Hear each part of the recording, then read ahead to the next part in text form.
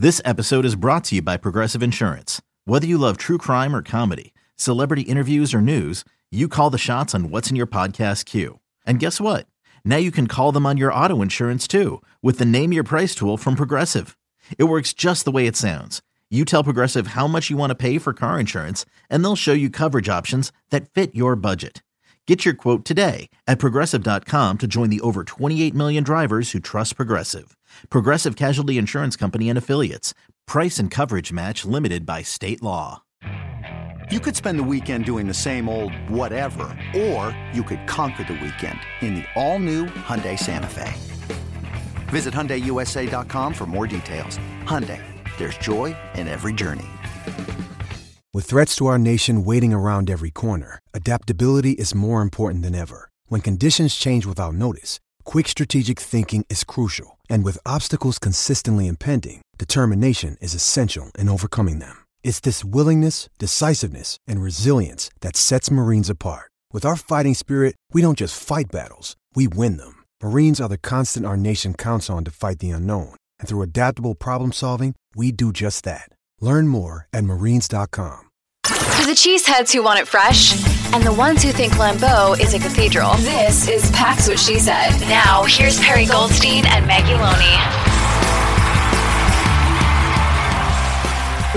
Let's start with game balls. Who gets your game ball? Wow, there's so many people that could get my game ball. Who gets... I'm going to give it to Luke Musgrave. He had the most receiving yards of all the offensive players, only by 2 over Dontavian Wicks, but with 51 and his first career touchdown. We've been waiting for the TUD, so go 88. Yeah, I'm going to say Aaron Jones, which feels like cheating because it's Aaron Jones, but all season we have talked about the kind of impact we expected him to make on the offense, how, he was going to be the key in the ignition for this offense. Like, he was going to make it go. You've got so many young players and he was going to be the reliable piece. And of course the injury factored into that quite a bit and being on a pitch count, but nice to see him healthy and getting his touches and making an impact, because I think we're starting to see now what this offense can look like and should look like when it's at full strength. So he'll get my game ball. Who would you say then is your stock up for the week? Stock up. Oh my, there are a few.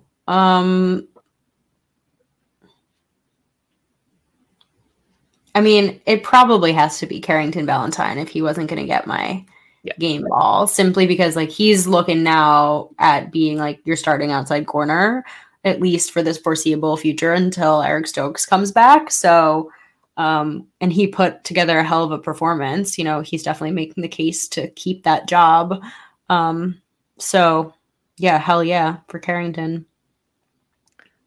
This one stings a little bit because my stock up was going to be Yosh Nijman, and then he got hurt and Rasheed Walker had to come back in. And to be fair, the broadcast had even said really nice block from Rasheed Walker there coming in at left tackle. So he did have a good game, right? He wasn't the liability that he had been in previous weeks. So I think Yosh would have gotten my game ball, or my stock up, but we don't know the severity of his injury. We don't know if he'll be back. So I guess maybe the offensive line as a whole can get a collective stock up because they had a really pretty promising performance considering they were going up against a 7-time All-Pro in Aaron Donald. So Who gets your stock down then for this week? Tough. It is tough. I want to say it's John Runyon Jr. I just feel like he has not had a great season. And I know he was out of the game for injury, but they put Sean Ryan in, and Sean Ryan was kind of trucking guys. So I don't know what the answer is here. And I think some shuffling along the offensive line is inevitable when your team's not doing particularly well and you have a lot of injuries. But man, I don't know if that right guard spot is as locked up as we thought it was going into the season. I said something to Mark right when Sean Ryan came in, but I was like, can you imagine getting your first NFL snaps and it's just against Aaron Donald? What it has to feel like to just trot out into the red zone and you're like, wait, what? It's I got to block him. So kudos to him, of course, for doing that, because I think he was in right on the Aaron Jones touchdown. So he was a people mover in that moment. So that was really impressive to see. I think, unfortunately, the stock down has to go to Anders Carlson, because the last couple weeks now we've seen some misses. And I mean, we knew it was going to happen, right? It's his rookie season. He was too perfect for too long, flew too close to the sun with his 100% success rate. But yeah, getting into the cold weather here at Lambeau, a lot of that'll be coming down. So want to see improvement, I guess, in that aspect, especially because your offense is finally getting you into field position to score some points. So let's score some points.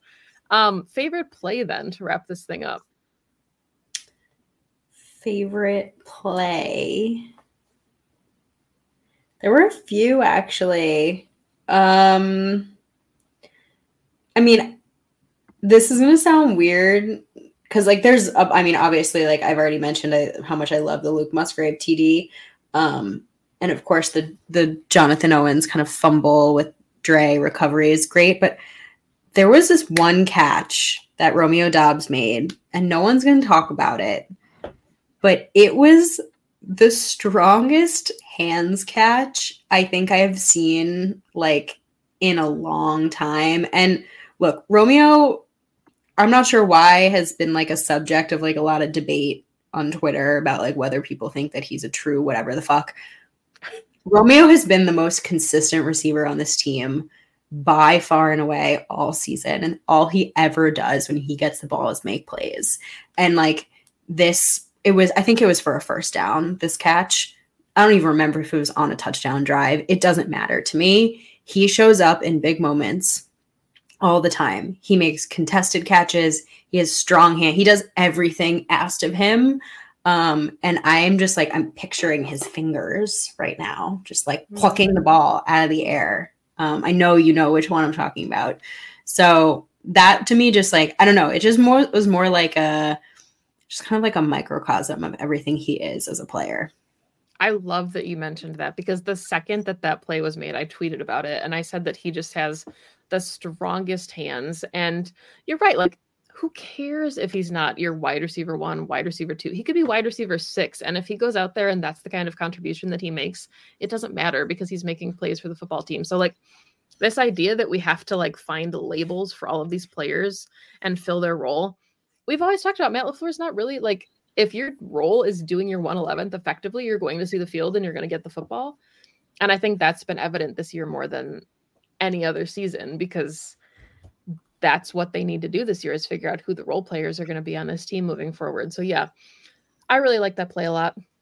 I thought the Jayden Reed kind of, 21-yard like end around was really fun too, because that kind of felt like Matt LaFleur was just like in his bag. Like we would talked about like, oh, he's got all these tricks that we want to see him roll out. I did like that they tried the brotherly shove. Did not like that it, didn't work twice. I took some blame for that on Pack-A-Day, since I called it the Lambeau bleep and said they were going to try it and something was going to go wrong. So that's probably my fault that it happened twice. But I like that kind of borrowing from the league, right? Like, you see something that's working, you see it being done creatively, and you implement that.